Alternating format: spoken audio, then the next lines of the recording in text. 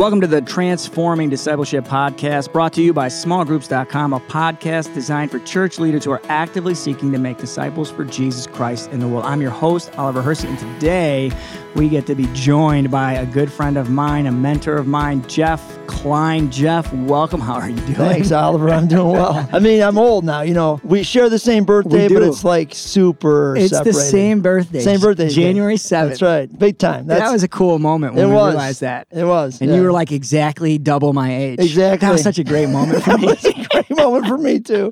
I loved Now, it. I got to ask you, you're wearing a hat that says G-O-A-T, the GOAT. Yeah. What is this about? Well, my kids encouraged me to buy it on the Jersey Shore, and they've given the G a lot of different names, you know. So I know it stands for the greatest of all time, but they've called me the grumpiest of all time, the goofiest of all time, and then they've added some other G's I won't share right now. So. They're not Transforming Discipleship podcast. They're not. Okay. No. Well, we're glad you're here. I'm excited that you're here. We get different guests coming through, and I've been looking forward to having you on. So I'm pumped. Jeff, for those of you who don't know my friend Jeff, Jeff's a husband, a father.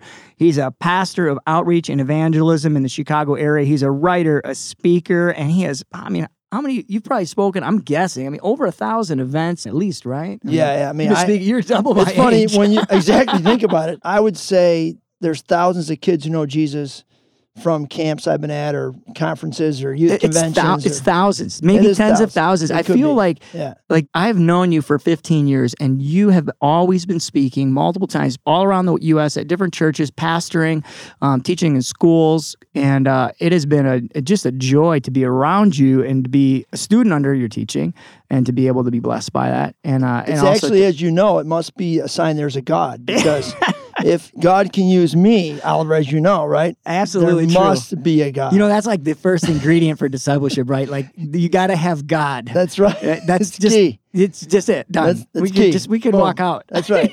All right. Well, every time I've been around you, and my family's gotten a chance to be around your family, and I've seen your kids grow up, and you have 4 kids. Early, we're talking your oldest, second oldest is getting married. Yeah, so July 11th. So crazy. It's so cool. Congratulations on it. Thank you. And what I love about all 4 of your kids is they all, to one degree or another, love Jesus and want to serve him. And so it's not just that you've spoken at so many different places and, thousands of kids have given life to Jesus to follow because of being around you and hearing God speak through you. Mm-hmm. And I guess I wanted to have you on because I've seen you in front of 600 students giving an amazing message. You remember the one where you did the Play-Doh? Yeah. Do you remember that? Yep. So you were speaking on Jeremiah maybe or Deuteronomy? Well, I looked up all these verses on the heart in the Bible, and I found this one, the circumcision of the heart. And so I dug into this, and I'm like, what is this? And so then, I started talking about, this heart that we have and then how it gets kind of hardened. And how circumcising it is allowing God to peel off those layers. And you used Play-Doh. I did. I remember you're up on the stage. You got hundreds of kids in this theater. They're all listening to you. And I love that teenagers and college students. I mean, you have weight when you speak. God uses you. You have an authority and anointing, and you're using this creative element of Play-Doh, and you're cutting away this hard layer to show it to us. Yeah. And it was so memorable. But it's those moments, and then it's also the moments of watching your 4 kids grow up, and now some of them are serving. Isn't your oldest now doing? Yeah, my oldest is doing Young Life in Austin, Texas. My second oldest, who's getting married, she's actually working for Teach for America in Northeast Indianapolis in a school, KIPP charter school, and she's working with second graders who are really in a vulnerable and difficult situation, loving kids. She feels her calling is to heal children. Wow. And she heard that at church when she was at Taylor University as a college student. So, yeah. So how do you do it? I want to know as a father, I want to know what are the essentials as you see it. I mean, one of my favorite verses and one of the verses that kind of propels me forward as a pastor of discipleship, and you know it, 1 John 2:6, right? Anyone who claims to be in Jesus must walk as Jesus walked. And you claim to be in Jesus, you claim to be a Christian, and I've watched you for 15 years. Try your best to walk as Jesus walked. It's compelling, it's inspiring, it's authentic. So what are the essentials, Jeff, that have pushed you forward as you've been doing ministry over the years in your family and in all kinds of other contexts? What do you see as the essential ingredients for discipleship? Well, for me, it begins, 1 John 1:1. I love that verse. John says basically what I've seen with my eyes, what I've heard with my ears, what I have touched with my hands, and I have looked at with my mind. This I proclaim to you. I think that So many people in the church have prayed a prayer or gone through a class or sat and listened to sermons, but have they really met Jesus? You can't follow someone if you don't even know the person you're following. So a lot of people are they're following concepts, or they're following morals, or following doctrine or theology. That's not the Christian faith. The Christian faith is about a person. Right? A relationship. Jesus is resurrected from the dead. So we should be able to hear him, see him, touch him, and look into him. And so I like to think, whenever I go to a camp or even my own kids, I wanted them to have an experience with this living person that they could actually look back on and tell me about. So my kids can all tell me about a experience they've had with the Lord Jesus. And I think that's a huge beginning of like, wow, if he's that compelling, I want to follow him now. Right? And you can't force that. No. And so, I mean, what do you do? Do you just create space for them to hopefully be in a spot where they have the encounter? I mean, yeah, definitely. I mean, you have to create space. As a camp speaker, I remember the first time I had to present the gospel, I tried the typical way of like, bow your heads, give the formula, and then I lift up your heads. I felt like I was going to throw up, to be honest. So I was like, after that, I was like, you know what? This doesn't feel quite right to me. Like, I'm not interested in kids having a prayer they pray. I want them to meet Jesus. So I started to kind of live by the credo. What if they don't remember the speaker's name, but they remember Jesus' name and the encounter they had with Jesus? So I started laying down crosses. I started leaving silence. I started letting kids have an experience where they sought the Lord on their own. And kids would come back and report to me, Jesus said this to me, Jesus showed up this way. So my own kids, the same thing. It was like, pastors' kids always get all these rules they got to follow, and it's usually more about the pastor than it is about the kids, right? We want to make sure that everyone thinks we're good parents and we're good Christians, and so we beat our kids up. And that doesn't make kids have faith. Why am I forcing my kids? I want my kids to know this Jesus and just know how amazing he is and how much, he loves them and they can love him back, and that he's a real person. So that's the kind of space my wife and I made in our house, and whenever I did camps and wherever, really, still at this point in my ministry, I just try to make space for the Lord to move in and speak and do his thing. I was just talking to somebody earlier today, and he said, we can pursue God in those spaces, but at the same time, God can pursue us. And he was telling me he's got this one student that relentlessly he can see God pursuing him, and so that happens too. So I guess, where is that in your world? Like, I've come to believe that we've made discipleship way too complicated. Like, I've been working with some friends and just like, how do we keep this a simple process? Like, it seems like Jesus was really big on who obeyed him, who listened to him, and then actually did what he said. So I've been starting to use these questions, like, okay, if I walk up to a person in my church, I'll say, so what did Jesus teach you this week? What's he saying to you? And they sometimes look at me like, what are we talking about? I'm like, well, did Jesus say anything to you? Has he spoken to you through your Bible, or I don't know, through a dream? They just look at you like you're an alien. They think I'm nuts. Like, what are you talking about? I'm like you're the GOAT. Exactly. I said, Jesus must have said something to you, right? And then I said, and so if he said something to you, what is he asking you to do? That's good. And then, if he's asking you to do something, well, have you done it? Well, no, I haven't done it. Okay, why not? Like, so a lot of times I think that the life of following Jesus is, again, it's like Jesus said, that little parable he told about the house built in the rock, the house built in the sand. We missed the key phrase in there, and that is, whoever takes these words of mine and obeys them and does them, that person's house is on the rock. We made it into, if you pray this prayer, Jesus in your heart, your house is on the rock. No, that's not what it says. Yeah. It's like, let's obey. So if Jesus tells you to go bring an egg to your neighbor, you better go bring an egg to your neighbor. But we don't really think that way.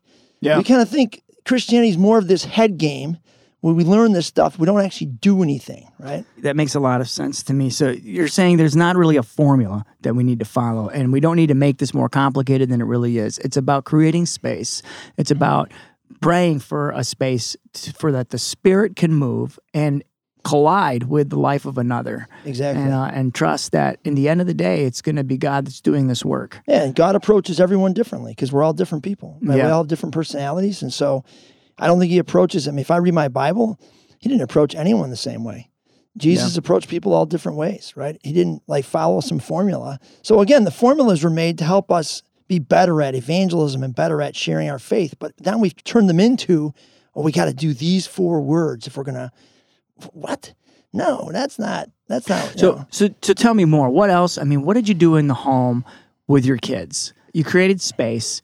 You and your wife were on the same page and trying to do that the best you guys knew how. What other things did you do, as a father with your kids, with your son or your daughter? Did things look different? Deuteronomy 6, I love this passage, verse 7 especially, impress these things on your children. Yeah, how do you do that? Well, I think, again, it's like helping them to see where God's at work around them. So like, let's, for instance, here's a silly idea. We used to watch the dumb show Modern Family, which most people are Christians be like, what? There's a gay couple on there. What? Yes, there is. And guess what? There's gay people in the world. And so we're going to meet them. Yeah. So we would pause the show and say, so kids, what's going on right now? Like, what's happening? Tell us about these guys. Tell us, what's your reaction to this? And we'd have a conversation in the middle of the show. So we use, again, I love how Jesus said, go, and the present tense verb is, as you are going, make a disciple. Deuteronomy says, talk about these things when you're walking along, getting up, lying down. So instead of, again, like, okay, here's our discipleship time for this half hour. No, every moment is discipleship time. It's not like quarantined off to like, let's just read the Bible at breakfast together or at dinner. Yeah. It's like an ongoing daily, every hour, whenever the moments arise. Yeah, so it's about being aware, okay, wow, does God have a teachable moment here for my kids? I better help them understand this, right? And really, step in and help them interpret this, because kids aren't going to interpret it unless someone actually helps them interpret it. So helping them see, hey, that might be God. What? Really? Yeah, that might be God. He might be actually speaking to you right now. You better go listen and ask him if he's got something for you. Lena was a journaler. Our oldest daughter, she journaled. Ben was a talker. So, every kid's different again. Like, how does every kid relate? How does every kid enter into this process? And so you have to talk to every kid differently and treat them all, according to how God made them. If we believe that verse, God created us in Christ Jesus to do the good works he prepared in advance for us to do. Well, he didn't create all of us the same.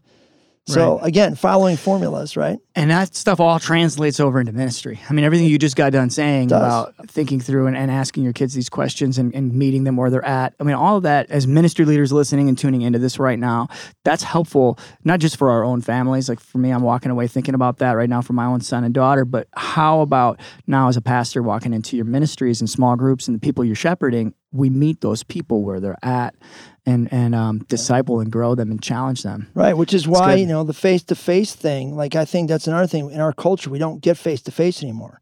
It's all through phones and through, so, to make our kids put their phones down and sit at the dinner table. People don't realize just having dinner with your children or having face-to-face contact with people where you look each other in the eye, that is a powerful, life-changing kind of thing. You can't escape when you're looking someone in the eye. You can't avoid, right? I've noticed that, and I read this the other day, that sometimes it's really tough for fathers to look their sons in the eye. And I've even caught myself, my son's 6 years old, I catch myself sometimes like, I don't know what it is, and I've had to force myself, no, I'm going to look into his eyes, and I'm going to ask him a question. Henry, what was your moment of joy today? Tell me about that. Yeah. And then we have this powerful moment at the table, and it's this moment of, what brought your heart joy today? And what was it that brought Mom's heart joy and Penny's heart joy? And we get to have this powerful moment of connection, and we can praise God in that moment. We can teach our kids about praising God. And it's sure, we're going to maybe read a psalm at some point or whatever, but we're in real time, organically trying to find the ways to lift up the Lord and see how he's intricately related to these moments of joy. Yep. Yeah. Father Larry Richards actually said that if you want your kids to follow Jesus, they need to know that he's real to you. So I wonder how many people, do kids know what their parents' faith is? Do they understand how their parents got to know Jesus and what Jesus means to them? My kids know what Jesus means to me. They know what he means to my wife, right? We've talked about it. So it's not like this is some abstract theological concept. This is like something we've chatted about and discussed and wrestled through, and they've seen us struggle. They've seen us wrestle. It's okay. I love the way you just articulated that. And it reminds me of something you said a number of years ago. You'll probably remember it, but the Christian faith in the family is not taught, it's caught. Exactly. When it's caught, it is being taught, but it's not just a bunch of axioms I'm rattling off. It's something modeled. And if Jesus isn't real for us, how can we expect Jesus to be real for them? And the same's true for me as a pastor. If I'm getting up on a Sunday morning or a small group leader, if Jesus isn't real for us listening, how can we expect him to be real for anybody else? Yep. So that's good, man. Thank you for that last point. I appreciate so much you being here and taking the time to be with us. It has been a pleasure to chat with you. Thank you for the ministry leaders who've been tuning into this episode of Transforming Discipleship Podcast. It's a podcast brought to you by smallgroups.com. If you're looking for books, Bible studies, or training resources to build your small group ministry, we would love it if you visited smallgroups.com today.